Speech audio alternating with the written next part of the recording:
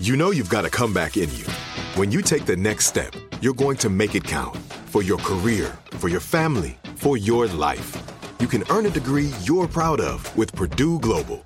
Purdue Global is backed by Purdue University, one of the nation's most respected and innovative public universities. This is your chance. This is your opportunity.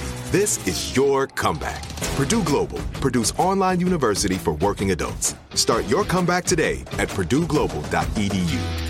Whether you're a savvy spender maximizing your savings with cashback rewards, a thrifty rate watcher seeking the lowest interest, or a travel enthusiast looking for extraordinary perks, Kemba Financial Credit Union has a visa to complement your lifestyle and unique needs. Apply today at Kemba.org to unlock a limited time 2% cash back on purchases and pay 0% interest on balance transfers for an entire year with a new visa from Kemba. You deserve a card that works for you. Restrictions apply. Offer ends June 30th, 2024. You don't just live in your home, you live in your neighborhood as well. So when you're shopping for a home, you want to know as much about the area around it as possible.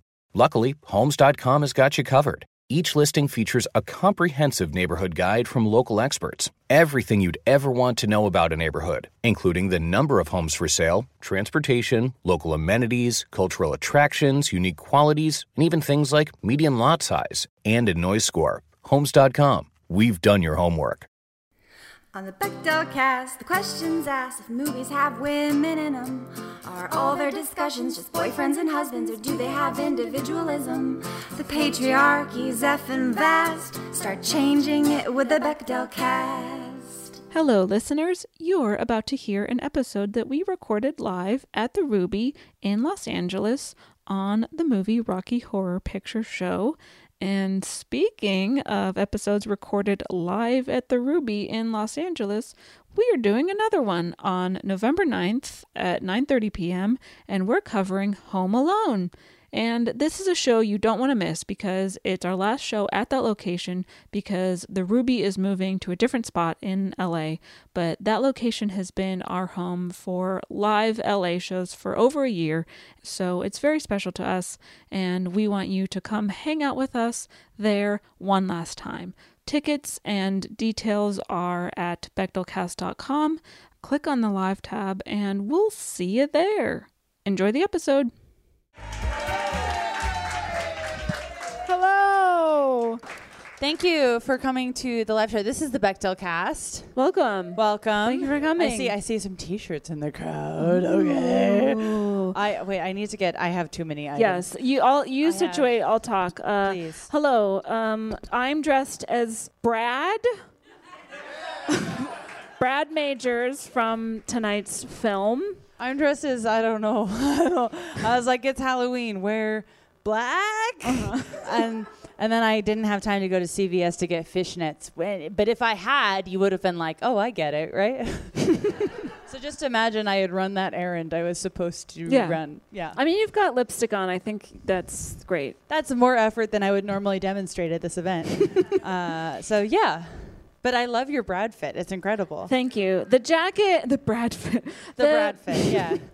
The jacket isn't quite right, and I apologize for that. But don't apologize. Thank you. That's right. Point, women right? apologize too much, and we're putting women an end to that. I've been saying it for years. Women need to stop apologizing for their Brad cosplay.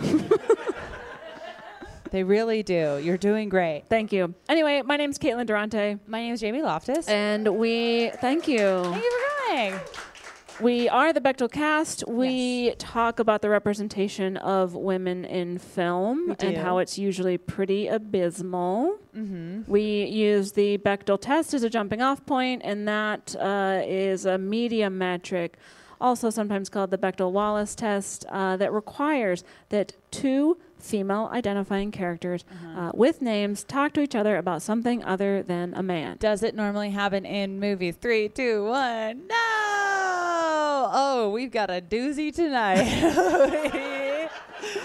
You know, there's a real, shaky hand. Hard to say, because I think the things that, and spoiler alert, if anyone is a new listener on this episode, this show has very little to do with the actual Bechdel test. Mm-hmm. But in terms of determining it for this movie, it's very hard. Yeah. Because there's I think 3 or 4 layers into determining And then there's also like a consent question that has nothing to do with gender that you're just like, they're watching. So it's unclear. This is a wild one. We're excited. It is. We're very excited. And we've been getting this request forever. Yeah. And tonight's the night. Tonight's the night. We've done it. By round of applause, who has seen the movie Rocky Horror Picture Show? Wow. All right. I think you've done your homework. All right. Looking carefully. Has anyone not seen it? Clap. Ooh, yes. Okay. We are not going to do what Rocky Horror does, which is humiliate you if you've never seen the movie. It's fine. Not everyone can see every movie. Isn't that a fun community aspect where if you haven't done what everyone else has done, you're absolutely humiliated in front of strangers? I think that's a very chill entry point to a community. Definitely. I think that's great. And I think it's brave of you to show up to an event about a movie you have not seen. Yes. Good enough. Yes. We love that. Okay. So we are talking about Rocky Horror Picture Show tonight. And we have a guest with us. We certainly do. She's a returning guest to the show. We love her. Yes, you might remember her from our Scream episode. She is a comedian and a writer for Nerdist and Thundercats Roar on Cartoon Network. It's Joan Ford. Joan Ford. Hi. Hello. Hi. I've always wanted to be a Halloween tradition, and now I am one. Yay! Yes. Yes, welcome back. Thank you for having me. Of course. So also, I mean, since we're commenting on fits, an incredible themed Halloween fit. I feel like you. I've decided I'm backstage. I decided I'm like Halloween Janet. I feel like this is what Janet. She wouldn't get a full costume, but she'd wear like a cute dress with like skeletons on it. She'd be like, I know what day. Yeah, it is. I know what day it is. I'm getting into the spirit of it. So, Joan, what's your history relationship with this iconic film? Okay. I was growing up, I was in my early 10, 11 years, the 10s and 11s, whatever you call those, the early ones, when I think this was just hitting its 20th anniversary. I remember Fox was playing it. It was Fox was making a big deal out of after Herman's Head, it's time for the first network broadcast of the Rocky Horror Picture Show. And I did not know what this thing was. I had kind of heard inklings of it, as a cult movie, but I didn't really know what it was. And I remember seeing it for the first time, on that broadcast, and being kind of transfixed by it, but not quite knowing why. I remember going back to my Catholic grade school the next day and telling everyone about and there's this, he's a transvestite, and I didn't know quite what I was saying, but it got me in trouble. But yeah, I was just this is so. I was like, this is very cool. I thought I had discovered a cool thing, which I had, but not many people. Everyone agreed, but I was like, this is cool. He's a transvestite. It's a cool thing, right? And everyone's like, nah. And yeah, so that was my first memory of it. And then it kind of it's a thing that, I mean, I was a closeted queer white theater kid in suburban America, so it kept creeping up in my life. I remember once, I got home from a thing, and my dad was like, "Hey, I taped a Rocky Horror Picture Show for you off of Comedy Central," and by that time I internalized that it wasn't something I was supposed to like. So I was like, "I don't like that thing. I don't want to watch that thing. Why did you tape that for me?" And I think that's when my dad stopped being well, no longer am I going to try to involve myself in their queer identity. That's it. I'm giving up. I turned them off to it. One strike and he's out. It was one strike, yes.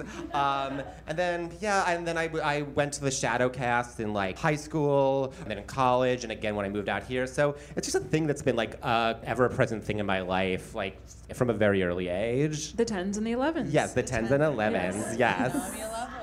Gotta love them. Jamie, how about you? I got into Rocky Horror, I think, around high school. I know the first time I went, it was my freshman year in high school. My mom was very into Rocky Horror. Everyone's laughing because maybe some people have already seen the pic that she tweeted at the Bechtelcast account of her at age 17 wearing really not many clothes. That was her? That was my mom. I thought that was you, maybe. No. The pictures of me are far less cool than the ones that were tweeted. I'm wearing far more clothes. No, they're my mom because I grew up in like a suburban area as well, where queer community was kind of scant to be found, and my mom, when she was younger, loved going. She went every single month. She was a stan. She was there. She knew it all. She loved wearing leotards in public. She just was there. So she was like really encouraging me to go when I was a young teen, and I went with my cousin. I think we went maybe like once a year when I was in high school to the West Bridgewater showing. I mean, if all my West Bridgewater heads listening to this, it's a very small theater, but a lot of enthusiasm.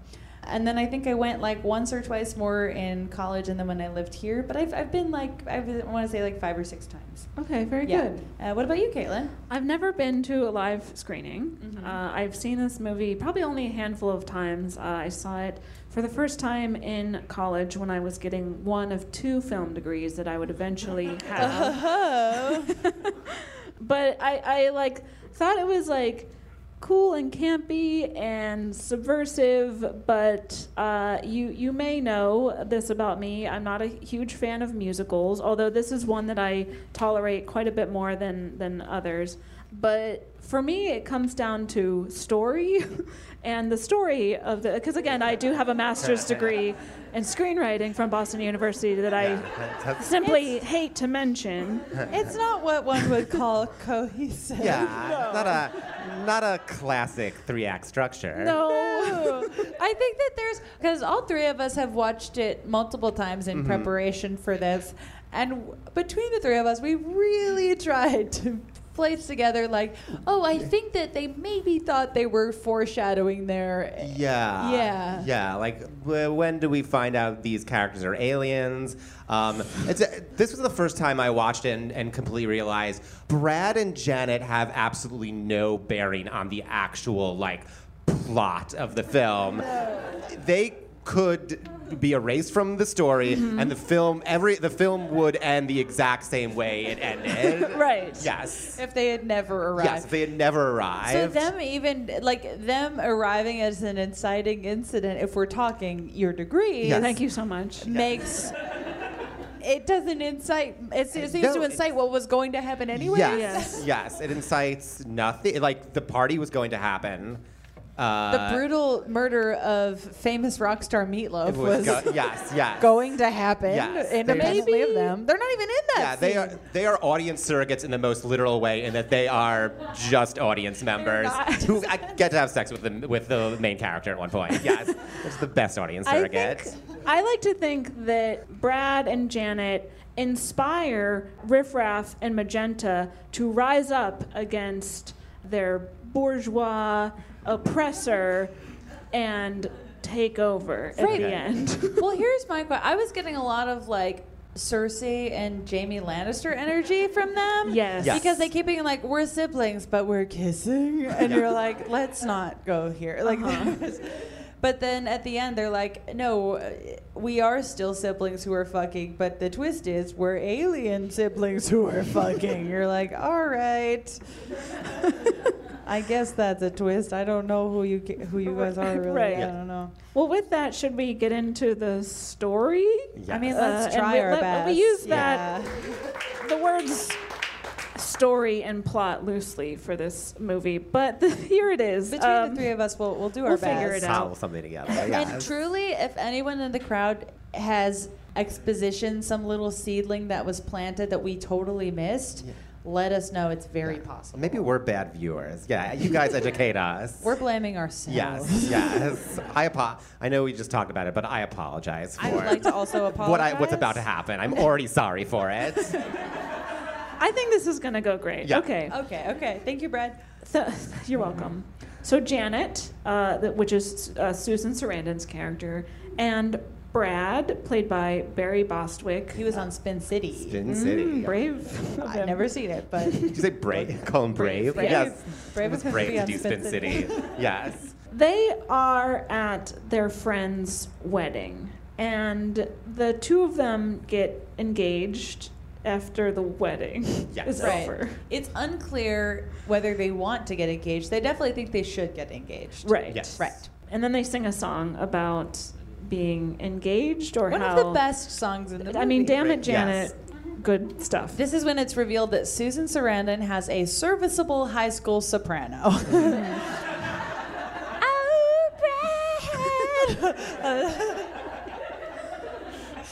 They're not helping her. Like, it's just not her. It's clear that she's an alto. Yeah.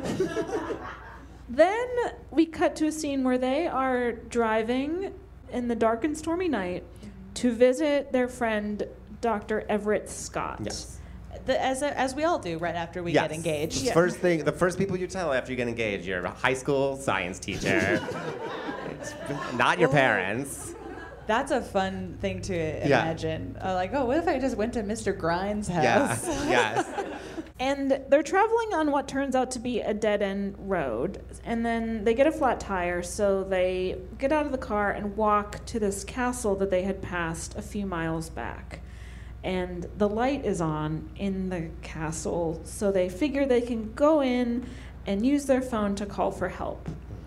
And then a spooky-looking person answers the door. The writer of the movie. Yes, writer Riff Raff, played by Richard O'Brien. Right, Richard O'Brien, who comes back time and time again as a person who wants to be taken very seriously as an actor. Yes. Yes. But he created Rocky Horror Picture Show. Yes. And he plays Riff Raff. And he answers the door. And Janet and Brad hear some commotion. And Riff Raff tells them about a social event that the Master is hosting. Cue the iconic Time Warp song, which Joan mentioned last night. Everyone from their youth. Yes. Yes. Oh, yes. I mean, my sense memory of that scene is that there's literally like 100 people in that dance hall. And we watched it last night, and when there's like maybe 12, I was like, why memory? Yes, memories are so false. Memories are lies. There's 12 LA casting people. Yes, they're just like, stumbling their way through, like, what They've are we all doing? kind of learned the dances. They clearly had they had a day for rehearsal. Yeah, and, They have close shots on like the 3 or 4 who learned it, and then the rest they're just like, it's a fun party. You guys you just have fun, do something, just move to the music. And then it later becomes clear that there were days that they could afford for those same extras to come back, and days where they clearly couldn't afford for them to come back. Not to jump ahead, but the floor show. Like, there's no audience for the floor show, and it's like you've written like people whose whole job in the movie is just to watch what's going on, and they're not there for the the big finale show. Yeah, right. Wasn't in the budget. No. Wasn't in the budget. But the song does slap, and that's what's important. Yeah. It's so good. It does slap. And so there's all these suddenly there's a bunch of kooky people, and they're all singing and dancing, and among them are Magenta and Columbia. And then Janet is like, let's get out of here. It's weird and scary. And just then, Dr. Frankenfurter shows up. Tim Curry in the role of a lifetime. Yes, I want to take elocution lessons from him from this movie. Just pronounce every word the way he does. Yeah. You said so. I did some Tim Curry diving on this one, and Terry Gross. I mean, an icon in her own right. Terry Gross, she asked him, how did you develop this part? He's like, well, I was trying to figure out, I guess that Frankenfurter was American accented for a while. Cockney accented for a while, and then Tim Curry was like, but what if Frankenfurter sounded like the Queen? And that was why that character sounds that way. And it's terrific. It's a great choice. And Frankenfurter sings a song about, and I feel weird using these words, but being a sweet transvestite from transsexual Transylvania. And that song also slaps. Yes. It absolutely does. And the performance is incredible. Yeah. Oh, yeah. And then Janet and Brad are invited upstairs, and they're because the castle has an elevator. Yeah. Yes. The castle has an elevator. Their wet clothes are removed, so now they're just in their underwear for a little while. And Dr. Frankenfurter, who is... Does Janet ever get her clothes back? I think they get robes. They get very silky, flowy robes. Janet definitely gets her clothes back less so than Brad does. That's true. Mm-hmm. She's in her underwear for, I would say, the majority of the movie. Yes, correct. Yeah. But Frankenfurter is a mad scientist, and he unveils his latest creation, which is a person named Rocky Horror. Get it? Oh. And Rocky's bandages are removed, and then Mm-hmm. he sings a song. I mean, like, there's just song after so many songs. I would say that musicals. Rocky Horror, the actor playing Rocky Horror, tries to sing a song in this. Yeah. They hired a model. Yeah, yes. It's a lot of like scream singing. Yeah. He invented, yeah. There's a lot of high school energy. Yeah, a little.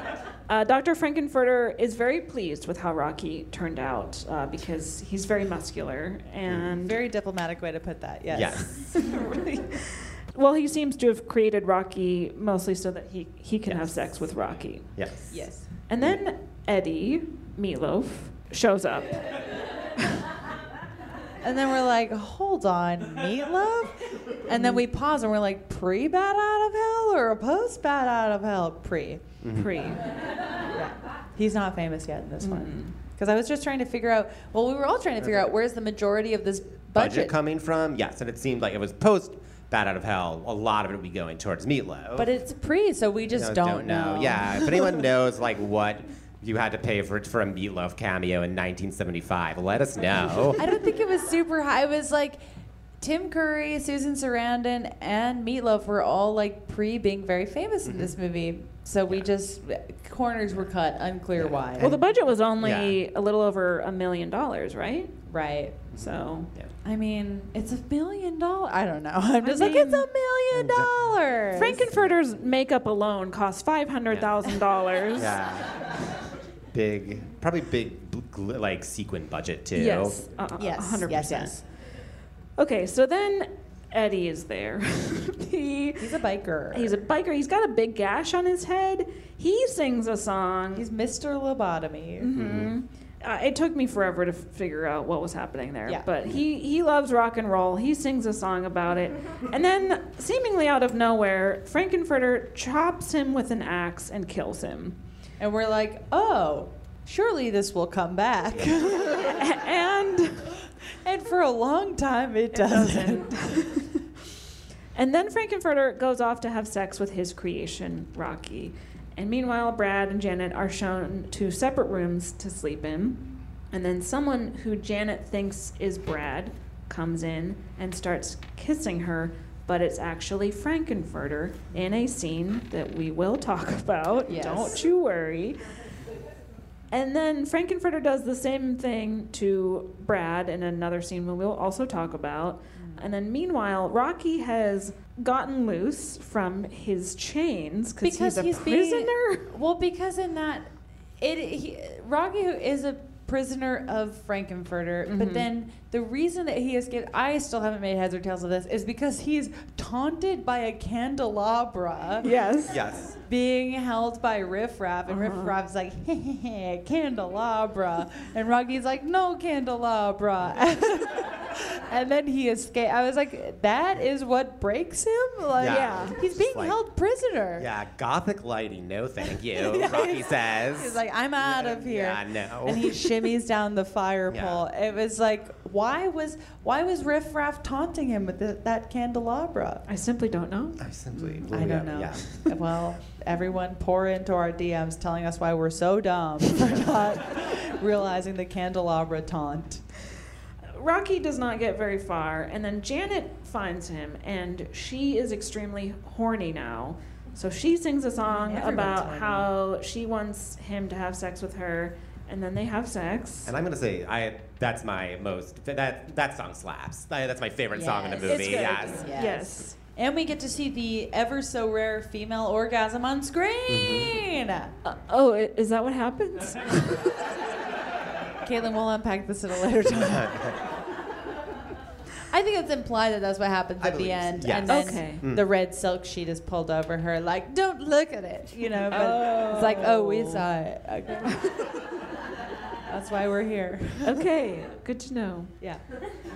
Then Dr. Everett Scott shows up, and Frankenfurter considers Dr. Scott to be a rival a rival scientist. Classic of rivalry, his. yeah. Mm-hmm. And Frankenfurter thinks that Dr. Scott sent Brad to the castle to spy on Frankenfurter, but the reason he actually come was to find his nephew Eddie, who we saw get chopped. was his nephew. Yes. And now he's dead. It's all tying together very naturally. We're like, this is not convenient at all. Not one oh, convenient. The German scientist nephew is Meatloaf. Ah, yes. And then Frankenfurter and Brad discover Janet and Rocky post-coitus and I guess post-orgasm. And they're not happy about it. Sure, yeah. But then they all have dinner together. And during it's dinner, a tense dinner. It's tense. During dinner, we find out that Frankenfurter and company are aliens. Over an hour into the movie. Yes. They're like, by the way, everyone who lives in this castle is an alien. Also, the castle is a spaceship. Yeah. Yeah. And then Dr. Scott finds out that his nephew Eddie was killed, and the reason that Eddie had a gash on his head, we find out eventually that Frankenfurter removed part of Eddie's brain to put into Rocky's head. So now we understand Meatloaf's head scar. Yes. Right. It's like a little clue you planned early in the film. Foreshadowing. Yes. Foreshadowing for a payoff that never comes. Yeah. We're just like, oh, okay, so his brain was cut in half. Does that have bearing on future events? No, it doesn't. No. It's just stated, and you're like, oh, that sucks for Meatloaf. Oh, he's dead. Yeah. And they've been eating Well, him. I guess I don't. Yeah, and they ate him. Yeah. So he has bigger fish to fry in this situation, really.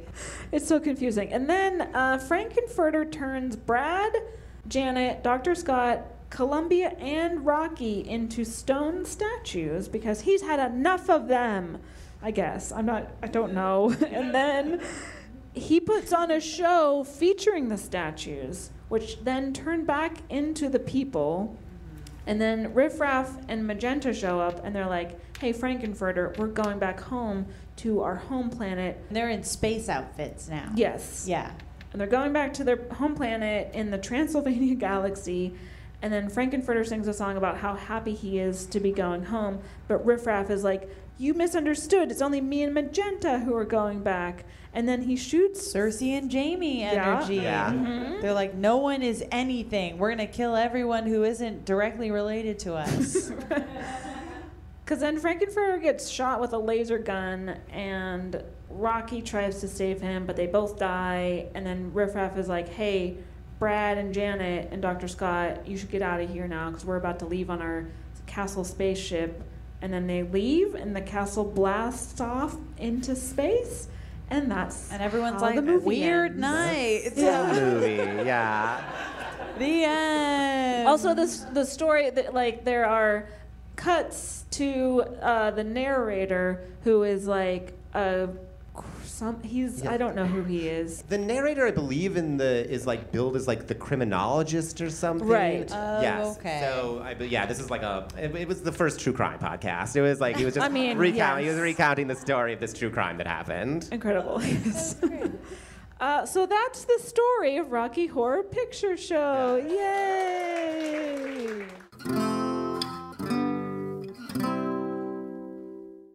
Whether you're a savvy spender maximizing your savings with cashback rewards, a thrifty rate watcher seeking the lowest interest, or a travel enthusiast looking for extraordinary perks, Kemba Financial Credit Union has a visa to complement your lifestyle and unique needs. Apply today at Kemba.org to unlock a limited time 2% cash back on purchases and pay 0% interest on balance transfers for an entire year with a new visa from Kemba. You deserve a card that works for you. Restrictions apply. Offer ends June 30th, 2024. Focus Features presents Back to Black. I want people to hear my voice and just forget their troubles. Experience the music and her story. Know this, I ain't no Spice Girl. Like never before. That's my daughter. That's my Amy. On the big screen. I want to be remembered for just being me. Amy Winehouse, Back to Black. Directed by Sam Taylor Johnson. Rated R. Under 17, not a minute without parent. Only in theaters May 17th. Now I'd like to introduce you to Meaningful Beauty, the famed skincare brand created by iconic supermodel Cindy Crawford. It's her secret to absolutely gorgeous skin. Meaningful Beauty makes powerful and effective skincare simple, and it's loved by millions of women. It's formulated for all ages and all skin tones and types, and it's designed to work as a complete skincare system, leaving your skin feeling soft, smooth, and nourished. I recommend starting with Cindy's full regimen, which contains all 5 of her best-selling products, including the amazing youth-activating Melon Serum. This next-generation serum has the power of melon leaf stem cell technology. It's melon leaf stem cells encapsulated for freshness and released onto the skin to support a visible reduction in the appearance of wrinkles. With thousands of glowing 5-star reviews, why not give it a try? Subscribe today and you can get the amazing Meaningful Beauty system for just $49.95. That includes our introductory 5-piece system, free gifts, free shipping, and a 60-day money-back guarantee. All of that available at meaningfulbeauty.com. That's so fun. I feel like even the biggest fans of this movie would struggle to explain the plot. Yeah. I think so. They're like, the first half hour is amazing. And then by then, hopefully you're drunk. Yeah. So there's a lot to unpack here. Yes. Mm-hmm. Let's get into it. Where shall we start? Oh gosh. Well, do we want to start, I suppose, with like the cultural impact this movie has had? Yeah, I mean, I've done a lot of research outside because I mean, there's a lot to talk about what happens in plot, but the main legacy of this movie is the subculture that has popped up around it, and so I did a fair amount of research because I've gone to see Rocky Horror Picture Show in theaters a number of times, but never. I was young. I was like so young when I started seeing it that I didn't really question the culture around it, and then continue to not do so. Yeah, it's like I probably the last time I went to a stage show or a shadow cast of it was maybe like 8 or 9 years ago, and yeah, I guess I didn't know back then that shouting "slut" 100 times at the screen was bad. Right. Yeah. So that is like the main thing that people take issue with. So if you're not familiar with the culture that surrounds live screenings at the Rocky Horror Picture Show, there's a very well documented and kind of like unchanging sequence of things that people yell at the screen, props that they bring. There's like stuff that like there's forks thrown at one point, there's water that's sprayed, and it's like a very ritualistic thing. And some of the rituals are very like kooky and fun, and other of the rituals have not aged very well, such as any time that Janet's character is on screen, you're supposed to scream "slut" at the screen, even though she has sex no more than anyone else in the movie. Not even like Brad. She and Brad stray from each other in about equal amounts. Like, and yet he is not referred to as a slut. Never. No. Yeah. And so there is some interesting, I think, conversation that I will just admittedly just scratch the surface here on the conversation around this culture, because it is like an interesting, complicated legacy for a movie that, I mean, certainly in my area, and I think a lot of areas in America in particular, are an entryway into queer culture and a very clear place to go. That if you want to be involved, like it's a good place to start. Yeah, it's just kind of a like it's a very like almost like Mickey Mouse version of like queer culture, which is appropriate because Disney owns it now. Right. Yeah. Yep. Think about that. But Columbia wears Mickey Mouse ears halfway through it, so they knew what's going to happen 40 years later.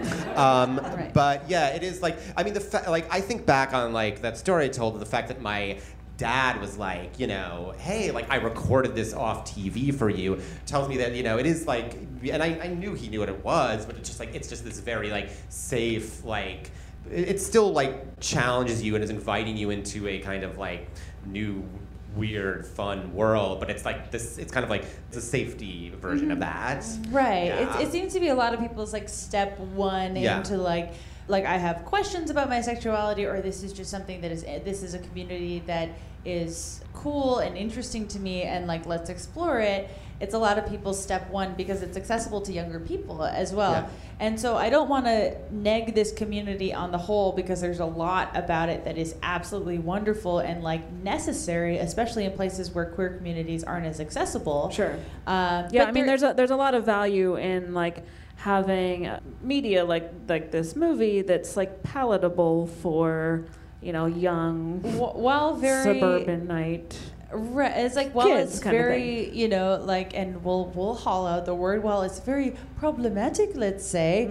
It is a lot of people's like first exposure to queer community, and it was, I think, one of my first involvement. Like, in just it was like there was literally the GSA at my high school, and you could go to Rocky Horror, and that was really all you could do. Yeah. And so it was important. But that said, there is a lot in the community that has been challenged and questioned over the years that I think is very interesting. The yelling slut at Janet, I think, is the most obvious. But there's also, I mean, there's like lines. I looked through just kind of the stuff I'd forgotten about what people yell at the screen of when Janet says, "Oh, I was saving myself," and the audience will reply, "For what, a rainy day? Look outside, bitch, it's pouring." Like, they're just constantly yelling shit at Janet. And so I was researching. There was some great stuff written about, because another component of the Rocky Horror experience is that there's a shadow cast acting out the movie in front of you. So there's like local actors, and they often have like a pretty cult following. Yeah, they become like celebrities within this like small niche community. Right. I mean, I had the biggest crush on whomever was playing Rocky Horror in West Bridgewater in the late 2000s. I was I loved them, but they were like a local celeb, and I was like, I can't approach, you know. And so there is like this untouchable, like kind of cool quality. And there's been a lot written and interviewed about people like this. So I first wanted to share a few quotes from a former director and cast member from the 80s and 90s who was involved in Rocky Horror in the Houston area. His name is Jeff Rauner. This was written a couple years ago, just kind of reflecting on his experience in the Rocky Horror cast. He's a cis-het man, and he sort of wrote a column about reflecting on it years later. So a few quotes from there. He says, quote, "It's not as fun as it used to be. Watching Rocky after years of being a media critic has definitely worn the shine off the film, and the cult experience that grew up around it isn't really much better. Take screaming slut whenever anyone says Janet's name is arguably the single most basic call line in Rocky Horror history, alongside screaming asshole when anyone says Brad. It's basically Rocky 101 for the virgins," which we'll get to, so they can get used to the whole talking at the screen thing. "I remember when I was a cast director, we got a complaint letter sent to the theater. The main gist was that having hundreds of people screaming slut was kind of fucked up. Kind of. It's kind of. I, with the righteous indignation only a 20-year-old white dude can muster, threw a fit. How dare they besmirch a traditional part of the experience? Had they no appreciation for the culture of the thing? Had they no respect for the unique cinematic experience that was Rocky? Looking back at it now, I sounded like a fucking gamer-gator. I sounded like every other aggrieved son of privilege beating his chest because his toys made other people uncomfortable. It's a weirdly conservative mindset for something that was supposed to be about breaking boundaries. A lot of the people I ran with considered offense to be the whole point of the enterprise, which is kind of bizarre for a film whose main tagline is, don't dream it, be it." So that was one perspective on just like someone who was very deeply involved in the culture and then was questioning his own attitudes towards it. Oh, and then he goes on to say, and then please bear with me, everyone. This is a very deeply entrenched community. So he goes on to say, quote, "A friend of mine once said that Rocky was LGBT cosplay for straight people, and that is definitely a sentiment I understand now. It's less of a boundary breaker and more of a chance for the comfortable to dip their toes in their perception of gay culture. Don't get me wrong, I loved being there. Hell, the first LGBT people I ever met were there, which is not surprising since I got my start back in when Houston was still sporting anti-gay vice laws, and there just weren't a lot of places LGBT people could go and be themselves. It feels like an artifact to be appreciated for its historical value more for than its continued cultural relevance. It's basically the South Park of cult films. And that what it had to say has long since been said by better voices. So that was one perspective of a former cast member. And then there was a writer, Lindsay King Miller, who interviewed a number of current Rocky Horror Picture Show cast members just last year, who first shared their own experience that I'd be curious. I mean, when I was going to, and we were just talking about this backstage, like I look back on going to the Rocky Horror Picture Show generally positively and as like a fun experience. But even so, there is that culture around the idea of like if you're a quote unquote virgin going to the show, or if it's your first time going, there is a lot of pressure put on you to, I mean, there are accounts in this story, which was published by them last year, about people in certain areas who were asked to flash the audience because it was their first time going to Rocky Horror.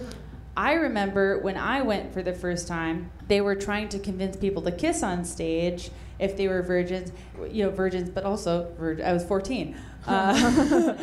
And I remember telling the person, I was like, oh, this is my cousin. And, I was there with my cousin and being 14 and it just wasn't even something I even thought about until I was reading these other accounts of like, oh yeah, I remember having to kind of hang on to my cousin and be like, oh, we got to, look out for each other. Yeah. And so I just want to share a little bit from Lindsay's story. They did an interview, one of the most, quote, sorry, journalism, okay. Quote, one of the most visible faces of the movement for a safer Rocky Horror Picture Show is New York City cast member Jackson Torrey Bart, age 23, who started attending shadowcast performances at the Rocky Horror as a teenager. And Jackson says, quote, what I found there was a place to explore and express my non-binary gender as it began to take shape and live truer in my queer identity. And then Jackson later joins the New York City Rocky Horror Picture Show cast and says that, quote, upon interacting with the wider community, I was surprised to find leadership dominated by cisgender straight people, most often men, unquote. They realized quickly that the Rocky Horror subculture was far from immune to the homophobia and transphobia from which it was supposed to be a refuge. Jackson says, quote, I will never forget being told that my gender was fake and invalid by a middle-aged cis man in a corset, heels, and garters, unquote. Lindsay also interviews another cast member named Cassia, who is a member of the RKO Army cast alongside Jackson in New York.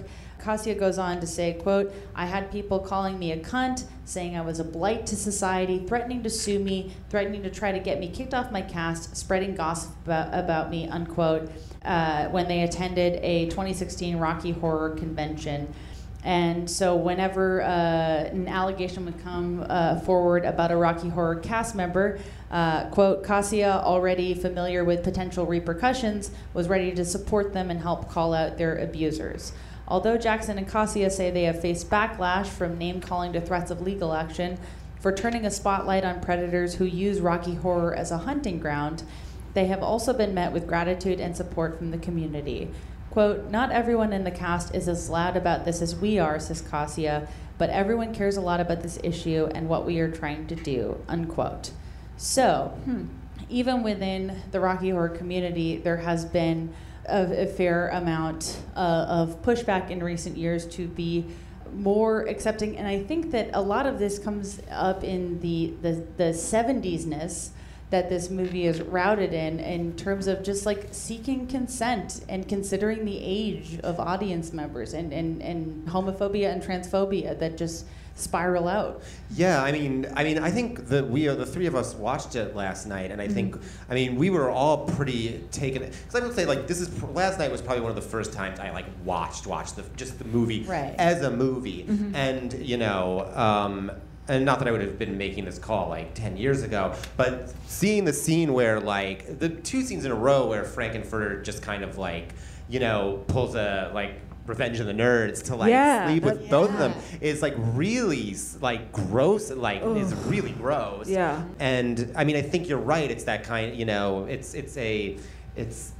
There's something like a little bullyish to it. Like everything you're describing, like it's it's just these like bully undertones. And then I don't know that I think you're right in saying like those things, they exist like within the film to some extent. Right. Yeah.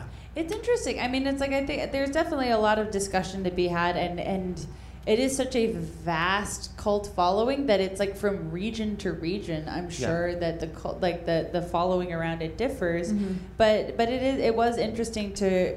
I mean, I feel like it is generally painted as like such a friendly and all-encompassing, open space, and then to hear that, of course, like as we found out so many times, that even these spaces that were supposedly designed with openness in mind have this insidious nature to them. Yeah, it's a thing. It sucks. Well, speaking of, the director, or the creator. Yes, let's talk about that. Creator, Richard O'Brien, yes. I mean, Richard O'Brien was like on record fairly recently, I think like within the last like 2 months, as saying that he does not believe that like trans women are not women, and is essentially it was the extent of his sentiment that a trans woman will always be like a man in a dress, like it's all I don't have to write it down because it's all like the turfy best ofs, but and he does say, like, I consider myself like a third, like this third gender. I think that's a real thing, but like trans people are not a real thing. And it's like, wow, way to like gender is just as fluid as you need it to be, and goes no further. Yeah, I don't know, but it was like genuinely disheartening. It was genuinely sad, like because not a huge part, but Rocky Horror was definitely a part of my, kind of that journey of figuring myself out. And I think, I was watching Laverne Cox talk about her, because she played Frankenfurter in the 2016 version, and she talked about how, she's known a lot of people who, Rocky Horror was the start of their journey into, just figuring out who they were. So I don't know, like I think of it as like, it's like fucking like Santa Claus telling you there's no Santa Claus. It's like Santa Claus like shows up and he's like, I'm not real, and then he disappears and you're like, what the fuck? What is my brain supposed to think about this? But yeah, I don't know. I don't know. It's confusing because I didn't realize this until very recently when I started doing some research about Richard O'Brien, but I pulled some quotes from a BBC article. Richard O'Brien is a mess. Yeah. From 2013. An absolute mess. And in the article, he speaks... Well, I don't know pronouns, but O'Brien speaks about their gender identity and fluidity, saying, it's my... quote... Journalism. Thank you. New bit. Quote, it's my belief that we are on a continuum between male and female. There are people who are hardwired male and there are people who are hardwired female, but most of us are on that continuum, and I believe myself probably to be about 70% male, 30% female. O'Brien has also, and this is me talking now, unquote is what you say, right? Journalism. Yes, journalism. O'Brien has also identified Joan, as you said, as being a third sex and has taken estrogen. So we're like, okay, he's gender fluid, and then he's like, but trans women aren't women. And you're like, what? Richard, what? Yeah. So it's confusing. Yeah, I mean, to me, it just, it speaks to this, like, intense inability to kind of look outside yourself. Yeah, like, sure. And I read in the interview, that he still uses male pronouns. So Okay. That's what I was going with. But, like, he's still, he understands. It's like a lack of empathy. Like, he understands what's going on inside of him, but he can't extend that to anybody else. Which tracks with just other things I've learned about him. Namely his just his distaste for how popular his thing has become. The thing is, with Richard O'Brien, outside of his very messy views on Mm-hmm. gender and identification in general, he just seems like a pretty bitter person. about like, I mean, but I'm sorry if there's stands in the audience, but like, but in general, like he does come off as like, you're ruining my creation, and he's always like, why didn't people appreciate me as riffraff? And you're like, sorry. There's and I would recommend because I think the production itself is fun. On YouTube, there is a like 2015 stage production. It's a lot of fun. Like Stephen Fry is the narrator, but like they like interview Richard O'Brien like halfway through, and like it's just clear that he's like disgusted with this and these people, and he's like, it's just this vibe of like why like.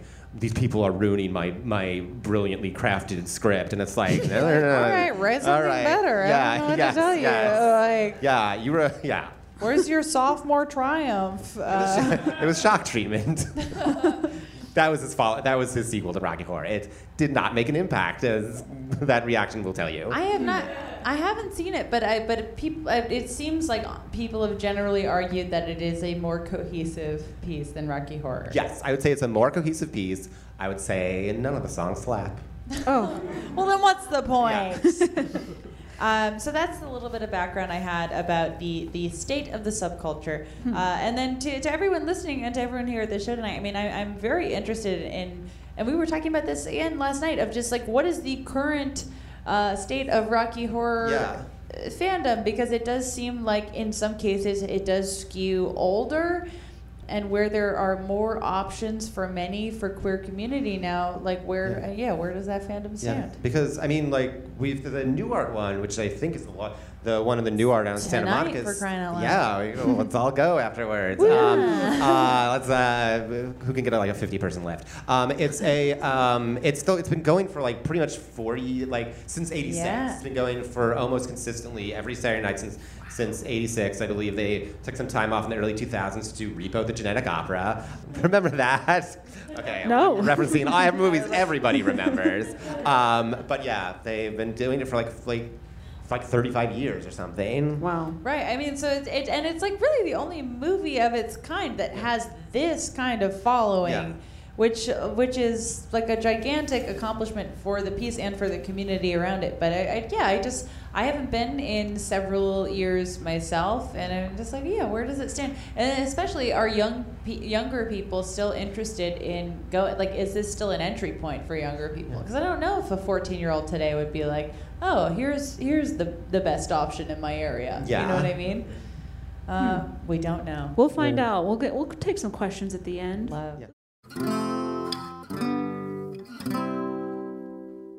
Whether you're a savvy spender maximizing your savings with cashback rewards, a thrifty rate watcher seeking the lowest interest, or a travel enthusiast looking for extraordinary perks, Kemba Financial Credit Union has a visa to complement your lifestyle and unique needs. Apply today at Kemba.org to unlock a limited time 2% cash back on purchases and pay 0% interest on balance transfers for an entire year with a new visa from Kemba. You deserve a card that works for you. Restrictions apply. Offer ends June 30th, 2024. Focus Features presents Back to Black. I want people to hear my voice and just forget their troubles. Experience the music and her story. Know this, I ain't no Spice Girl. Like never before. That's my daughter. That's my Amy. On the big screen. I want to be remembered for just being me. Amy Winehouse, Back to Black, directed by Sam Taylor Johnson. Rated R, under 17, not a minute without parent. Only in theaters May 17th. Now I'd like to introduce you to Meaningful Beauty, the famed skincare brand created by iconic supermodel Cindy Crawford. It's her secret to absolutely gorgeous skin. Meaningful Beauty makes powerful and effective skincare simple, and it's loved by millions of women. It's formulated for all ages and all skin tones and types, and it's designed to work as a complete skincare system, leaving your skin feeling soft, smooth, and nourished. I recommend starting with Cindy's full regimen, which contains all 5 of her best-selling products, including the amazing youth-activating Melon Serum. This next-generation serum has the power of melon leaf stem cell technology. It's melon leaf stem cells encapsulated for freshness and released onto the skin to support a visible reduction in the appearance of wrinkles. With thousands of glowing 5-star reviews, why not give it a try? Subscribe today and you can get the amazing Meaningful Beauty system for just $49.95. That includes our introductory 5-piece system, free gifts, free shipping, and a 60-day money-back guarantee. All of that available at meaningfulbeauty.com. let's talk about the actual female characters in the film. Oh, okay. Well, unbelievable that you suggest that. I'm so sorry. I'll go home. Let's start with Janet, I suppose. Yes. As we already hinted at, she is basically inconsequential to the plot, if you can call it that. But we love Janet. We love Janet. I love Janet. Yeah.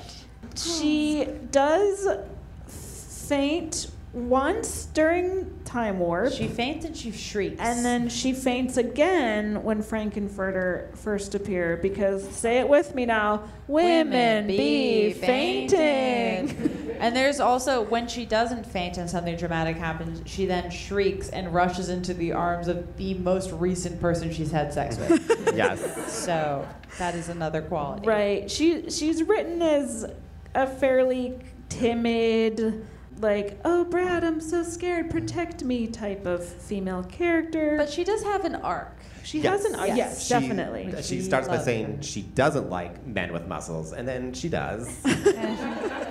Yes. And then has sex with. Yes, she seduces a man with muscles who might be a baby. We'll talk about it. Oh, yes. Here's what we know. He has muscles. But then she's only like sexually liberated after she gets raped by Frankenfurter. So that we'll get to that. There are a few, I mean, and this is in no way defending the 2 consecutive rape scenes that are played for jokes, but there are a few things I thought that were like planted for Janet. Planted for Janet. Damn it. And where there are a few moments where Janet is starting to have fun, like at the party and at the Time Warp. I think it's during the Time Warp where she goes like, oh, this is fun. And Brad's like, no, it isn't. And she's like, okay. But there are a few times where Janet wants to participate, and her fiancé, Billy Zane. My fiancé? Yeah. Get your hands off my fiancé. But where her fiancé is like, we don't like this. And Janet kind of recalibrates and is like, okay, I'm not allowed to like this. Does that mean that Brad is basically Cal Hockley and that Rocky is Leonardo DiCaprio / Jack Dawson? And this is Titanic? Yes, it does. They both have red hair. There's also, and there's a ship that either sinks or blasts off into space. And they end up Same movie. I'm willing to explore this theory. Yes. But yeah, like it is hinted at a few times that Janet is more receptive and like is, I mean, hornier. She also insists on going with Brad when their car breaks down. He's like, stay here, I'll go find help. And she's like, no, I'm coming with you. She pushes against him in very subtle ways, but she does push against what he wants a few times. But at the beginning, when he says, no, we don't do that, she obeys. Yeah. And I would also say, like, I don't necessarily want to give, like, the movie too much credit in this direction. But, I mean, I do think we are kind of supposed to be watching parodies of 1950s B-movie, like, cute teen couples. So, the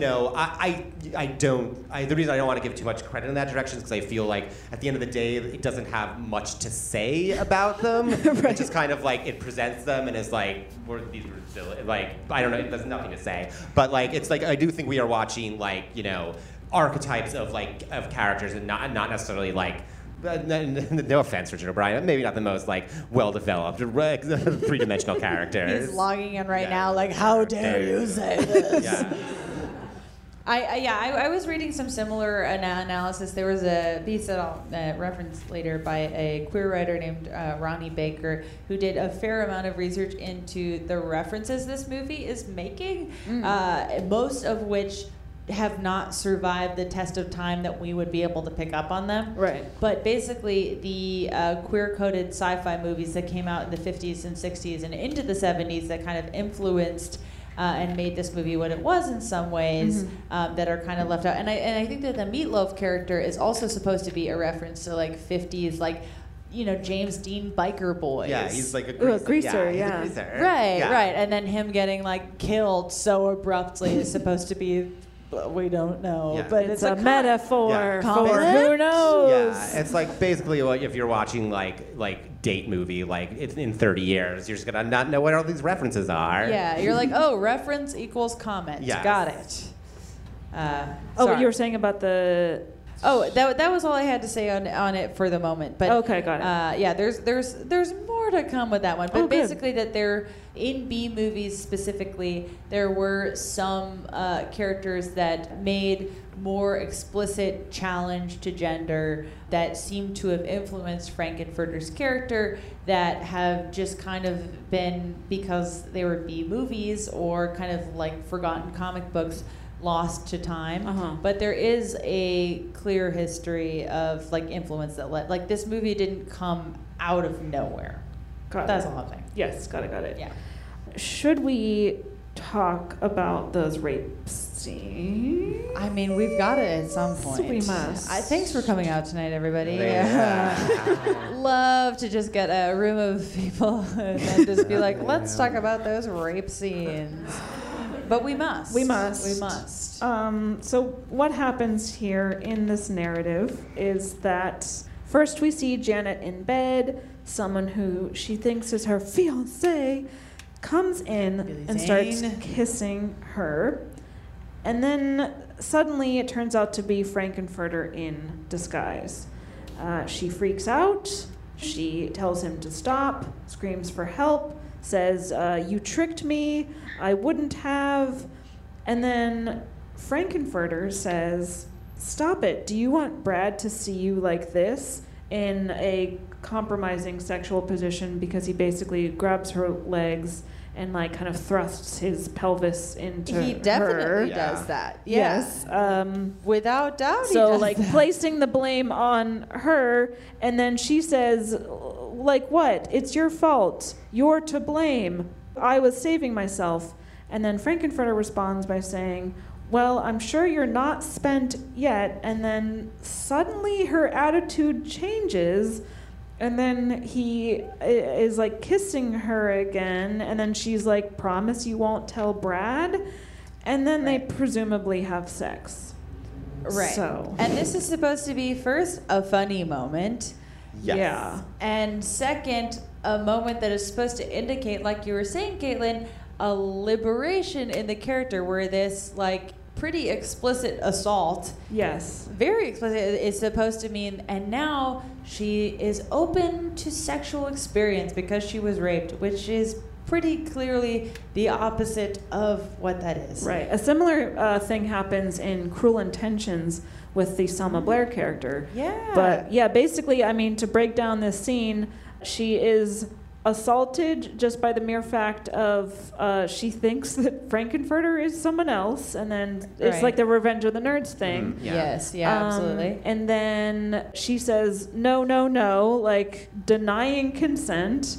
And then Frankenfurter's like, come on, though, you'll like it. Which is just and then she's yes, like, consent okay. is something that you can be talked out of. Yeah, persuaded. And then he's like gaslighting her, and then suddenly she's into it, question mark. It's just kind of like this like idea of like, you know, like a no is just like a yes that needs a little more negotiating. Yeah. And like she just, you know, she doesn't know what she wants. She's just waiting for like the right like guy to come along and show her.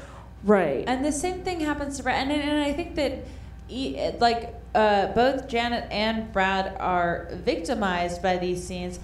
And the way that Frankenfurter's character is written is enforcing all these negative stereotypes as well. Yes, about, you know, and it's hard. I don't know exactly how we should be classifying Frankenfurter specifically, but, you know, just we'll call him queer, and like yes, just like all these like negative stereotypes that have existed about queer people in like, you know, sci-fi and horror movies, like really up until like very recently. Yesterday, absolutely. and also still, and also right now. Yes.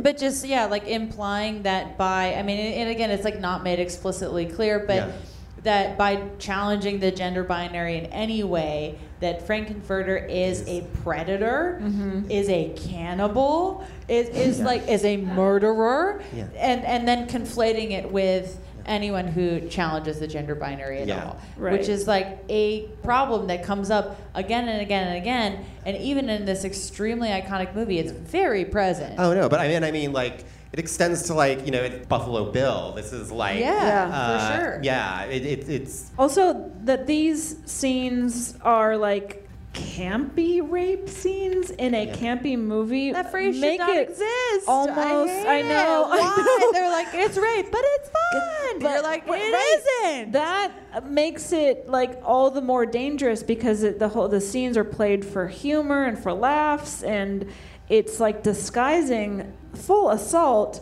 in camp, and which I sort of am of the mind of like that is almost like the most insidious, dangerous way to do it. That if you can play a scene like that and make people laugh with it, that's a very potent, dangerous thing to do. For sure. And is not something that has been challenged as much as I mean, it was genuine. I mean, I think that the first time I saw that when I was 14, I didn't know what to make of it, but everyone was laughing, and so you recalibrate to be like, okay, I guess that's funny. I mean, I mean, I saw it as a like I think I saw that scene at a very 10s or 11s. I saw it at the 10s and the 11s at a pretty young age, and it just kind of like gave me this idea of like, okay, this is like a normal, acceptable thing. My parents should not have been letting me watch Fox at such a young age, but So that, I mean, no one comes out of those scenes. I mean, it's just like it's on every level. It does not hold up. No. Yeah. No. The most that it does, I guess, is like sort of solidifies Frankenfurter as like bi or maybe even pansexual. So it's not good representation of queerness on screen, but it's there. So that's confusing to grapple with. Yeah, well, I mean, I feel like that sort of goes into the larger conversation about Frankenfurter in general. Yeah. So let's get into that. I mean, there's truly where to begin.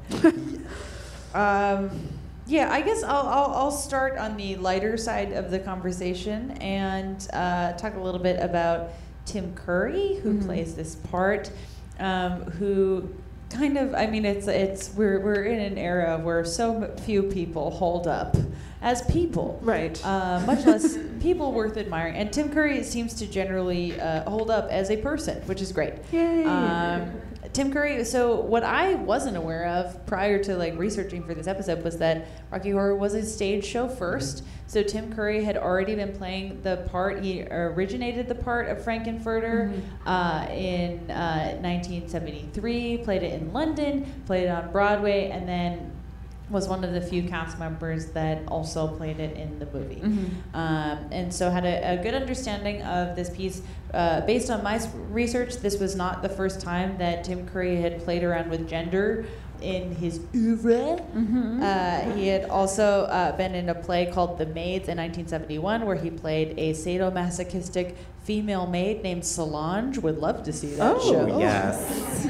So Tim Curry already had a history of having an interest in playing with gender in his performances, and is still very much stands by the legacy of Rocky Horror. And so this is a quote from 2005 in an interview with Terry Gross, where he says that he views Rocky Horror to be, quote, a rite of passage, and adds that the film is, quote, a guaranteed weekend party to which you can go with or without a date and probably find one if you don't have one. And it's also a chance for people to try on a few roles for sides, figure it out, help them maybe figure out their own sexuality, unquote. And he's remained pretty involved in the Rocky Horror community to the point where he was the narrator in the Laverne Cox stage adaptation that was on Fox in 2016. So, yay, Tim Curry. Yes. Hooray. We love him. Now let's get into the harder stuff. Okay. Well, I thought that because the only real serious attempted update at this material, because it is in some in a lot of ways, kind of unupdatable. Yeah. A real example against reboot culture. Because it's like some material is just like it's so in the DNA of it. But this was rebroadcast as one of the broadcast Broadway shows in 2016, and Frankenfurter was played by Laverne Cox. Yeah. And I know you've done some research into this as well. I have some quotes from her that I thought were really interesting. Well, I think this might be what you're getting to, but like Sure. at least in terms of what she had to say about like, you know, Frankenfurter and their identity. She talks a lot about the fact that, you know, he as a character, as a person, identifying as like a quote unquote like transsexual, transvestite, like that was like kind of the language and the language a person like that would have, like at the time the play came out, or the time the movie came out. Right, yeah. So, you know, it was kind of like with Frankenfurter, you're kind of looking at a character like bumping up against the walls of, you know, just of understanding that the culture had at that time, and that's how they were defining themselves. And, you know, it would probably be a very different character if they were written today. But I think there's still kind of the idea that, you know, you honor how they saw themselves back then, because that's, you know, we still want to just honor that and observe it, I guess, if that makes sense. Yeah, absolutely. I totally agree. It's so, like, what stood out to me, because I tried to, like, go through a little bit of because it seemed like people, like, it wasn't, like, a huge event, but people enjoyed it. It was generally well-regarded. Yeah. Victoria Justice Anything. Plays Janet. Yeah. You know, like, we love it. Tim Curry plays the narrator. Laverne Cox is Frankenfurter. You know, it's like, I feel like as far as an attempt at an update, they did what they could. Yeah. But what I thought was interesting was when Laverne Cox was doing interviews about this project, she was talking a lot about, I mean, and we've talked about this on the podcast a fair amount, of pressure on a specific actor to represent their entire community in every part they play. And Laverne Cox kind of spoke on this to an extent when she was talking about this, because she recognizes in interviews that this is not the like most up-to-date of the moment part to play, but she's acting, and sort of the pressure that she, as one of the only prominent trans actors working, to always be representing not just her own work, but just of everyone, is an enormous pressure. So a few quotes from her that she said when this came out in 2016 was, quote, "To call a trans woman a transvestite in 2016 is very offensive, but as an actor, I don't play roles based on politics. This is just acting. I think of all the male-identified actors who have played Dr. Frankenfurter on stage over the years. I don't think any of them identified as transvestites either. People are confused about trans identity anyways, but hopefully we can have a discussion about it." So that was just like a little bit of what she said when she played this role that I thought was interesting. And I think that's, I mean, you know, kind of like what I get from, like, at the heart of that is, you know, like, why, this is like, Frankenfurter, you know, stuff aside, like, is like a fun like role to get to play. Like, it's a fun like character to live in, especially for like that the big number. And it's, you know, it's I understand the desire to be like, I don't constantly want to be like defined by the politics surrounding my identity. Sometimes I just want to like have fun in a role. Sometimes I just want to, you know, like act and sing and like play a big campy character. And I think she has that. I totally think she has that right as a performer. Absolutely, yeah. So that was like one thing that was just like what an extreme pressure put on her that would be put on very few other working actors to represent everybody at once. Yeah. So yeah. I mean, and then there's the tropes we were discussing earlier, which was just Frankenfurter presenting a queer-identifying character as literally every negative stereotype I can think of, down to cannibal, which I don't even normally think about.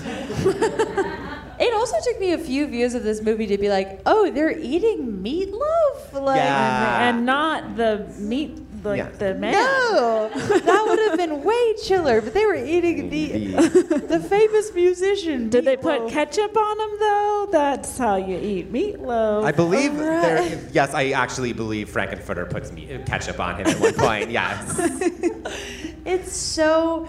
It is very brilliant, as well as like portraying Frankenfurter as very spiteful and jealous, and vengeful and violent, and just really everything in the book. But what the arc that was pointed out by the writer Ronnie Baker that I wanted to point out that was sort of pulled from that legacy of B movies and comic books with characters challenging gender that came before it.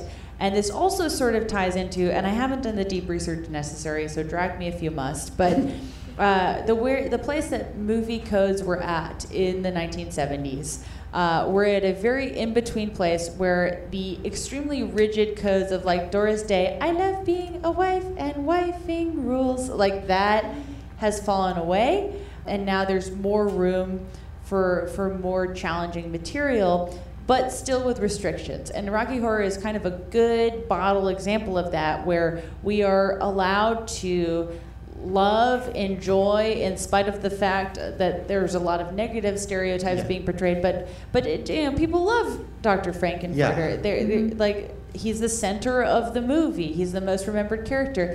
And so we're allowed to have this character front and center as long as the movie plays out, this character is punished for their transgression at the end, which is what happens when Riff Raff and Magenta come back and they zap him and he dies, and it's very tragic. And that was sort of where the narrative stood in terms of how queer characters can be portrayed. Yes, and also like I think like I bring this Zap Columbia dies too in that scene. Yeah. And I feel like a lot of the kind of the way like specifically like trans women are portrayed in media in general, but specifically in horror films, they are classically like the the villain. Sleepaway Camp. The Sleepaway Camp,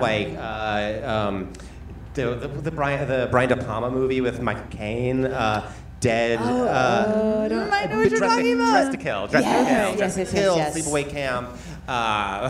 The Seed of Chucky. And oh my God. What all those things kind of come down to, I feel like, is it's not just it's not just specifically trans women are villains. It's that there is something. I feel like there's something innately duplicitous and villainous about women, and therefore what could be more within a man that wants to take on those qualities. Because if you watch I'm gonna use Seed of Chucky and Dress to Kill as my two prime examples, but there's a lot of examples of this, of where it's presented as very binary, the character has a male side and a female side, and it's always in those movies. It's always the female side is the one that is doing the killing. So and I think that plays out in here, where it's not just Frankenfurter that is is kind of villainized for kind of messing with the gender binary a little bit, but Columbia is is kind of a hysterical, very jealous woman.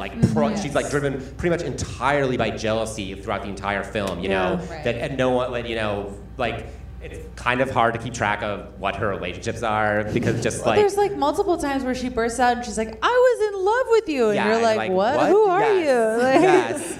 But she's another. I feel she is punished for that as well at the end. Yeah. Something that I always think about, at least with transphobia specifically towards trans women, is that it's also just it's just misogyny in another form. Yeah. So yeah.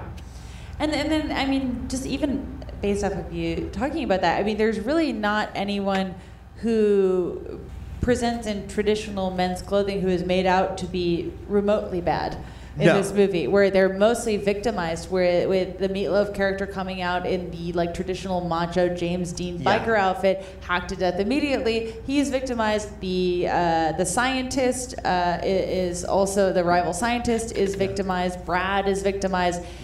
And then it's made out that Frankenfurter, the characters that present female, like whether that be Frankenfurter or that be Janet, being like feeling welcome to have sex while an audience full of people 30 years later are screaming slut at her. Yeah. Like they are more aggressively punished by the narrative. Yes. Yeah, that makes a lot of sense. Yeah. Oh boy. Well, I mean, just to touch on a few of the other female characters, not that there are many, but Columbia. Magenta is Yes. Riff Raff's sister/lover, question mark? Yeah.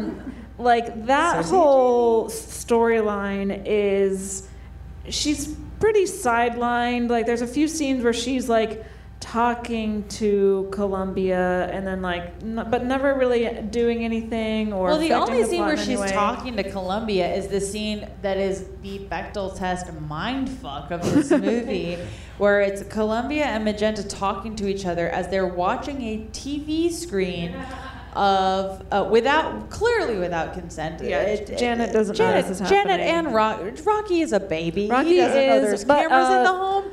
A Born Sexy Yesterday, but a man. Yeah. Right, Yes, it's true, yeah. which is a subversion that I like. Sometimes when people are like, I'm subverting the trope. I'm like, okay, so you're just hurting someone else. Cool, good for you. But like they like Columbia and Magenta are watching an unconsented Twitch stream of Susan Sarandon doing her high school soprano, like touch me. So they're watching people fuck without their consent and making fun of them. Right, and it passes the Bechdel test? It doesn't, but we'll get there. But yeah, I mean, I guess my point is like Magenta truly doesn't really matter to the story at all. I mean, I'm sure she's a beloved character, but like even when like mostly it seems like Riff Raff has decided like I'm going to overthrow this mad scientist and kill him and then take over, like fly this ship out of here. Magenta is very sidelined in that scene, right? Which I think is partially because Richard O'Brien is like, film me. I'm ready for my wants to be an actor. But yeah, I mean, I think overall the movie doesn't care very much about its female characters. No, and I also viewed Columbia being another person who sort of falls dead at the end of the movie to be that the only people where, I mean, Frankenfurter's character, I would say, is like kind of inconsistent towards the end, where towards the end, I think that Frankenfurter's songs become very sympathetic, where, he's singing Don't Dream It, Be It, and is singing about like challenging things. Oh yeah, I mean, I will say, like as a kid, like very few like lines and songs spoke to me as much as like Whatever Happened to Fay Ray, that delicate satin drape frame. I started to cry because I wanted to be dressed just the same, and like that lyric means like, ugh, I'm not gonna tear up. But that lyric, that is so sympathetic towards like what I felt like myself going through at that time, and like. To hear it, like it is expressed very lovely. I think that is such a lovely expression of what I felt and what that character was feeling, and like I don't know, he gets very sympathetic at the end. Yeah, he really does. And in those last songs, they're very beautiful and they're very honest, and they are not the cannibal murderer of 45 minutes ago, certainly. Yes. And it's only then that Frankenfurter is killed, when he's expressing his most like concise truth, as well as Columbia, who I think is a reference to a movie company, being the only one to, I mean, female character, so shriek out in his defense, but she's the only person besides Rocky who expresses upset at his being killed. Yeah. And so she's killed and Rocky's killed, and because Janet and Brad and Dr. Scott are the bystanders who said nothing, they get to go on and live their lives. Yeah. Mm-hmm. And that feels like kind of sending I don't know how intentional it would have been at the time, but it does sort of seem to send a message of like the people who stood up for the one character that expressed their truth, at least at the very end, go down with that character. And that fucking sucks. Look, In my academic opinion. So yeah, those are my thoughts on Frankenfurter. Yeah. Wow. There's just so much with this movie. I think that there's a little bit to be said about Brad here, where I think one of the few things that I am like, yeah, sure, about the live culture of the movie is shouting asshole at Brad, because he is an asshole. Yeah. Where at the beginning, I like that they're kind of satirizing the expectations of like the traditional like cishet white couple of this time, where it does seem like it's trying to be implied at the beginning that they're only getting engaged because they feel like that's what they're supposed to do. Yeah. They're at a marriage. They, Janet is like, oh, I need to get married next, and then Brad's like, okay, like that's the whole vibe of damn it, Janet is like, well. Even in like the choreography, it's just like he's like saying it, but he's like physically like removing himself from her. Right. It's always like all this like darting away. Yeah. and so I'm going to just kind of remove the assault scenes from this analysis because those seem to be kind of a thing unto themselves, right? That aren't dealt well with in this movie. But in general, Brad seems to be this character that is acting on what he thinks he is supposed to be doing. He is completely almost acting on like what the expectations of a quote unquote man at this time should be doing. And then we see him and Janet at the end when they're unstatuified ?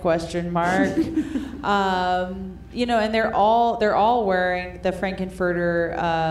Why can't I think of the word corset? Corset and fishnets. Yeah. Yeah, they're all wearing the uniform basically at this point, and they sing about how they feel liberated, and that leads into "Don't Dream It, Be It."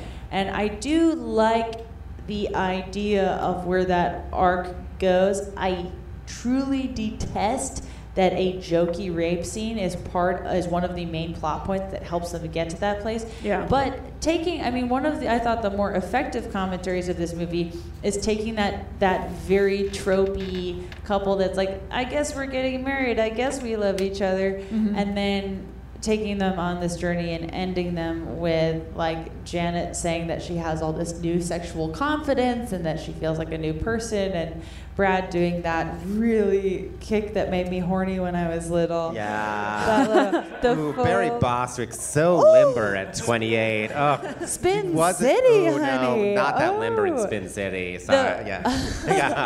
That full kick and then the shudder is okay. Yeah. But again, that also implies that the queer characters are there to further the straight characters' narratives. Yes. So there's truly every problem. Indeed. Yeah. Brad is an interesting underwritten character, much like every character in this movie. True. Yeah. I don't know if I have that much else. Does anyone else have any other final thoughts? Not really. I mean, I'm sure that there's stuff we're missing here. When we were all watching this together last night, I was like, I love meatloaf, and then I googled meatloaf politics, and now I don't love meatloaf. Yeah. I know. Yep. Sorry. I propose we can all still listen to Bat Out of Hell. It's a fun album. But yeah, don't Google meatloaf politics. He is addicted to Mitt Romney. Romney's like a drug to him. He mainlines Romney. Pure uncut Romney. Yeah. It's nasty and boring. So yeah, there we go. Should we take a few moments for some audience questions, comments, stories? But maybe? first, Oh, well, actually, I have a friend here, and she was like a pretty active part of a Rocky. You were in the Rocky Horror scene, right, Kate? My friend Kate Raft. Hi, everyone, give my friend Kate Raft a hand. Hi. Like, you have like a bi-coastal like Rocky Horror story, right? Yeah. Well, do you want to talk about it? Yes. Yes. Yay, Give it up. Kate Raft, my writing partner, come see our show at UCB at some point. Yeah, it's at some point. Okay, so I'll make this really quick, but I did go to the New Art shows in high school because I grew up in the South Bay, not too far from here. And I remember being 17 and thinking that Rocky was super hot. Mm-hmm. I mean, the guy who plays Rocky is just an icon in any Rocky Horror performance. And I saw him after the show, and I don't know how it happened, because I did get, like, probably blackout drunk, which is also, like, a weird part of the Rocky Horror live show culture. Like, they, like, want young children to get very drunk. Oh, and my. It's very weird looking back. Yeah. So I was, like, very drunk, and I made out with Rocky, like, I think just in front of the theater, like, at the New Art. Like, we didn't go to a bar or anything afterwards. So it was like, this was the highlight of my life. I was like 17. I like got to make out with Rocky. And then he like takes his wig off and he looks very different. And I was just like, this is strange. Like, I'm feeling something different now. You're a real human. This is not the same. Anyway. Fast forward, I go to college in New York like a year later, and he's like doing a guest slot at the like Chelsea in New York, like version of Rocky Horror, and I made out with him again. So I made out with Rocky twice. It's the height of my sexual conquests. And I think he's like a Trump supporter now, so he like sucks. What is? I think he's like really. He's Was really it bad. Meatloaf? It might have been Meatloaf. Oh no! Oh my gosh. Oh yeah, thank you for sharing. Gosh, good. Wow. I do feel slightly guilty because like when I asked Kate to come, I was like, come tell this story. It's gonna be really fun. And then I did not also say like, and we're gonna be talking about rape scenes for like 45 minutes, building up to it. Yeah. Oh goodness. Other questions, comments, any thoughts from anyone? Yeah. Oh yes. Yeah, yes. The person who has not seen Rocky Horror before. I just want to know which role Alfred Molina should have played. Oh, thank you so much for asking. Well, I think if we're underselling his talents, which we never should, he would play an excellent Brad and would bring, not to downplay Barry or his kicks, but could bring a lot more. He could have brought a lot more to that role, I think. Sure. But ultimately, I think that we should have had him playing Rocky Horror. Like we really need a British beefcake in that role, and not an American model. Is there any? I mean, he also could have played River. I mean, he could have played literally anyone in the movie. Nowadays he'd be I could see him as the criminologist, obviously. Oh, for sure. Yes. I mean, he's in Frozen 2. Oh, he is? Oh, yeah. Oh, as if I needed another reason to see Frozen 2. I know. Well, yeah, Alfred Molina's in it. Okay. I mean, as usual, any role will do. Yeah. But I feel like Tim Curry has to play Frankenfurter. That's the only, normally I will displace any actor in favor of Alfred Molina, but I do think that Tim Curry will stay. Yeah. And Alfred Molina would not be like, Alfred, I mean, as we know, he's our friend. He's our friend. He's not a diva. He won't be like, I can't believe. Yeah. He would say, I'm just thrilled to be here. Yeah, that's true. But sort of going off of what Kate was saying about the pressure to get teens drunk, that is one thing that I didn't mention in my discussion of the community of there have been issues with the upside of the community is that everyone is welcome regardless of age. So you have young teens coming into the community. The downside of that is that there are pictures posted of scantily clad teenagers without their consent, alcohol being passed around to them, and a lot of sexual pressure being put on young people without any regard for their age. So just a fun thing. Meatloaf! Pass through. There he goes. He's alive. All right. Do we have any other questions or comments? Yeah. Jumping off from the discussion of trans women being the villains, also Psycho. Yes. Yeah. Psycho's a big one. Yes. Dress to Kill is terrible. And then complete subject change. I'm sorry, but in the spirit of Halloween, I think it should be discussed whether or not Frankenfurter comes scabs. No one has ever wanted to bring this up before. So much. People are usually upset and horrified. Okay, so let's open the floor here. All right. Frankenfurter. When Frankenfurter comes, we usually have this conversation in regards to Beetlejuice, but let's open it up to Frankenfurter. The material that is coming to. Well, I think it would be like. We're not. The thing that bothers me is that people are like, it's not scabs. It's for sure scabs. But even for Frankenfurter? Halloween characters come scabs. Yes. Okay. Well, It's canon. Okay. Yes. It's canon. But the he's- question, wet or dry? he's an he's an alien, so like we don't know what his internal like biology is. Like, you know, That's true. who knows what kind of what organs he does or doesn't have. So like I think I think he comes from a race where everybody comes scabs. Okay. Intergalactic scabs. Yes. Okay, but are they wet or are they dry?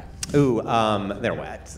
Yeah. Team wet scab. Yeah. Okay, I'm no, wet, they're yeah. dry. No, they're Jamie, wet. they're As wet. usual, I am always team dry scab. Imagine the deck of cards being shot. I mean, clearly Beetlejuice comes dry scab. Thank you. Just like a machine gun. Yes, just one scab after another. And then wet scabs, I can't say it enough, is a laserjet printer printing a full color photo. Okay. We had some other. We gotta change the subject. Other questions? Other comments? Yes. One more question. Come on down. Just another quick thing. At the beginning of the film, when at the wedding scene where the car drives up, and on the side of the car it says like just married and shaving cream, and right below that it says she just got hers. Now tonight he's gonna get his. Which is very icky. Yes. There. Yes, Yeah. thank you for pointing that out. I guess that's like commentary on how like, ooh, this is how straight people be, but I don't even know. Yeah. Well, no, I think that, like it is a comment on like women want marriage, men want sex. And also just that bridal party. Don't put that much on the car. Right? Yeah. Yeah. Like, Yeah, you don't think comment people on your wanna- friend's relationship on the car. That's not your job. Yeah, I think it's for a reflection on the bride's friends. Yeah. I'm a shitty friend. To be like, make no mistake, this Yeah. couple is problematic in all the expected ways. Yes, we are going to use Now this. wave goodbye. We're going to use this as a chance to subtweet them. But I also feel like that opening sequence with like the wedding and everything is like, oh, look at these fucking normies and their heteronormativity. But wait till you get to the castle, and that's when things get cool and fun. And you get molested. And then also you will be assaulted. So yikes. problems There's no in between. There's no winning. Nope. Yeah. Well, does the movie pass the Bechdel test? No. No, it doesn't. I don't think it does. There's the one question mark scene where we were all sort of like, might it? Yes. The question is saying someone's dialogue back to them or in a mimicking tone count as dialogue? Like is being like meh meh meh. Is that kind of dialogue? And that's the Magenta Columbia scene that we have alluded to before. But ultimately for me, because in this scene it is two women with names talking to each other about surveilling a heterosexual couple without their consent and making fun of them, I say it doesn't pass. Right. I mean, the line goes, because they're watching Janet sing a song to Rocky about how she just had sex with Frankenfurter. And Magenta says, do you mean she? And Columbia says, uh-huh. And that's the only scene I clocked where women interact. Yes. And then later they do sing a refrain of like touch it, touch me. I want to be dirty back and forth to each other. But that is them like just shitting shitting on Janet. Which passes, I guess, on paper, but the context is like they're talking about heterosex with a man. And a woman. And just like regardless, the fact that that would be maybe our wildest pass yet, that like watching people fucking without their consent and making fun of them somehow passes the Bechdel test. Like almost regardless of what they're saying, like even if they're watching an unconsented feed of people having sex and being like, so have you read the latest Roxane Gay? I'd still be like, I don't know that this passes. Right. They're still doing something that's very illegal. Yeah. So I don't think it passes. Yeah, it's a no from me. Yeah. Oh, well, time to rate it on our nipple scale. Oh boy. 0 to 5 nipples based on its representation of women, but all things considered, based on our entire discussion, because there is value in this movie, like being kind of a gateway for people who might be questioning their sexuality or gender to kind of have exposure to something. This might have been more true in decades past because now there is more content available that focuses on queer narratives, but because it does have such a big cultural impact, but then also the movie truly doesn't really have any vested interest in any of its female characters. No. They impact the plot almost none. How many nipples? And I'm getting there. The prologue is killing me. I have to say, like, 1.5. I was gonna say the same thing. Is that too low or too high? Too high? Caitlin, stop insulting the audience. Oh my God. This is fucking killing me. Say what? Stand by my decisions. Thank you. Okay, fine. I will never apologize again, and I'll stand by my decisions. Okay, thank you. Oh my goodness. You were just yelling at her. You guys. Oh my God. Everyone is killing me I'm still dressed as Brad. Okay, 1.5 nipples, and I will give one of them to Tim Curry and my half nipple to Susan Sarandon, but for Thelma and Louise and not this movie. Okay. I'm also going to go 1.5. I don't want any comments. Thank you. No, I'm going to go 1.5. I appreciate and still... I mean, I'm glad that the Rocky Horror cultural legacy exists. I think that it has a ton of value, especially in its time. And I think that it is like more of a region-to-region influence than most of the movies that we cover, where, in some regions, I would imagine that Rocky Horror is still an extremely valuable resource of community for people who are questioning or want to be involved in the queer community to go to. So I am very grateful for its legacy. In terms of content, as we've said, it's all fucking over the place. It does not have a lot of regard for its female characters. It is not a very thoughtful representation of really anybody at all.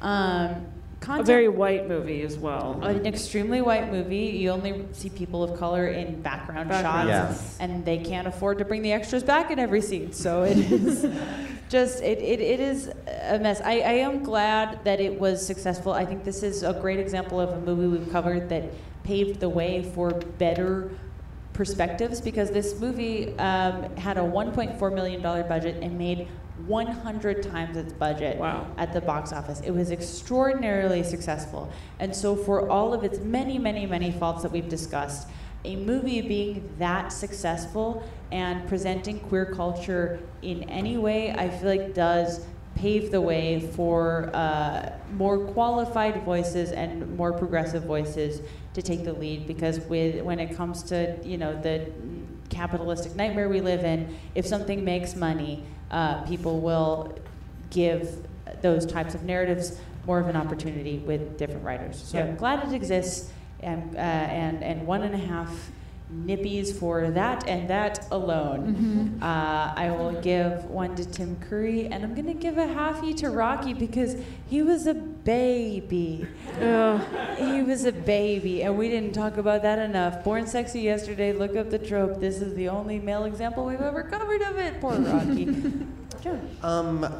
I think both of what you said was stated very eloquently about the importance and cultural impact of the film, and as speaking as someone who can relate to that, to some extent it wasn't the most important or influential piece of queer media in my youth, but it was still important to me and there for me at certain points. That I agree with all that, but I do think it really seems like this is a subculture for that I'd love to see stick around, but also like a lot of subcultures right now need to be like reevaluated, updated. Updated. We can find a better thing to what's a progressive thing we can yell at Janet every time she comes on screen. Woohoo! Feminist icon. on. Yes, feminist Jam icon. it. Yes, exactly. Watch the Victor. Listen to the Victor cast. They should all be plugs for your podcast. So I think I like that there are voices within the space now speaking up, trying to find ways to bring Rocky Horror for as messy and complicated a piece of entertainment as it is, bring that culture, bring that community into 2019 and beyond. And that's something, because it would make me sad. It would make me sad to think that Rocky Horror just stopped existing. Because I did a lot of this morning I did a lot of research, or not a lot. I read 3 Wikipedia. I read 3 articles online. I did a ton of research. But I found articles from little colleges in the middle of the country, and for them from literally this October, a week or two ago, talking about Rocky Horror coming to campus is this big deal, and it is they one of 2 or 3 queer focused events they have every year, in some cases not even every year. So I think there is still an importance and a outside of maybe where we are, outside of our bubble, there's still a lot of good the community can do, so long as it evolves, and and I guess I would say I'm gonna stay on the 1.5 stars train. I'm gonna give half a star to Tim Curry, and then I'll give 1/2 to Magenta and 1/2 Columbia for the very cool normal activity of painting each other's toenails. Yes. Which does pass the Bechdel test. Yes. Because I think we're talking this. Action. Yes. Painting your friend's toes is a form of communication. It is. Yes. We do get passes. Yeah. Oh goodness. Well, Joan, thank you so much for being here. Give it up for Joan Ford. Joan's the best. Where can people follow you? What would you like to plug? Tell us everything. Oh gosh, I'm on Twitter and Instagram as Joan Haley Ford. I have if you're in LA, me and Kate have a show coming up December 12th at the UCB Theater. It's our 2-person sketch team, Red and Yellow. So please come see that. 8:30 UCB. Kate, which theater is it? Sunset. UCB Sunset. There you go. Yay! Yes, go see Joan. And thank you so much for coming. Thank you to the Ruby Theater. Thank you to Aristotle. Aristotle's here. Give it up for Aristotle. Thank you to the staff of the Ruby. Yes. And, thank you, Jamie. Thank you, Caitlin. Thank you for coming. Have a good night. There you have it, our live Rocky Horror Picture Show. Thanks again to everyone who came out. Thanks again to the Ruby for having us. Don't forget about our final live LA show at that location at the Ruby on November 9th. We're covering Home Alone. Don't miss it. Details for that and other live shows that we do in various locations can be found on places like BechdelCast.com, Twitter, Instagram, and Facebook. You can follow us on those platforms at BechdelCast. Also, don't forget to check out our Patreon, aka Matreon, at patreon.com/BechdelCast. A subscription gets you 2 bonus episodes a month for only $5 per month. You can also visit our merch store at tpublic.com/TheBechdelCast for all of your merchandising needs, including some spooky designs like feminist icon Beetlejuice, Team Dry Scabs, Team Wet Scabs, and his wife. Other than that, just go and do the time warp again. Bye. Whether you're a savvy spender maximizing your savings with cashback rewards, a thrifty rate watcher seeking the lowest interest, or a travel enthusiast looking for extraordinary perks, Kemba Financial Credit Union has a visa to complement your lifestyle and unique needs. Apply today at Kemba.org to unlock a limited time 2% cash back on purchases and pay 0% interest on balance transfers for an entire year with a new visa from Kemba. You deserve a card that works for you. Restrictions apply. Offer ends June 30th, 2024.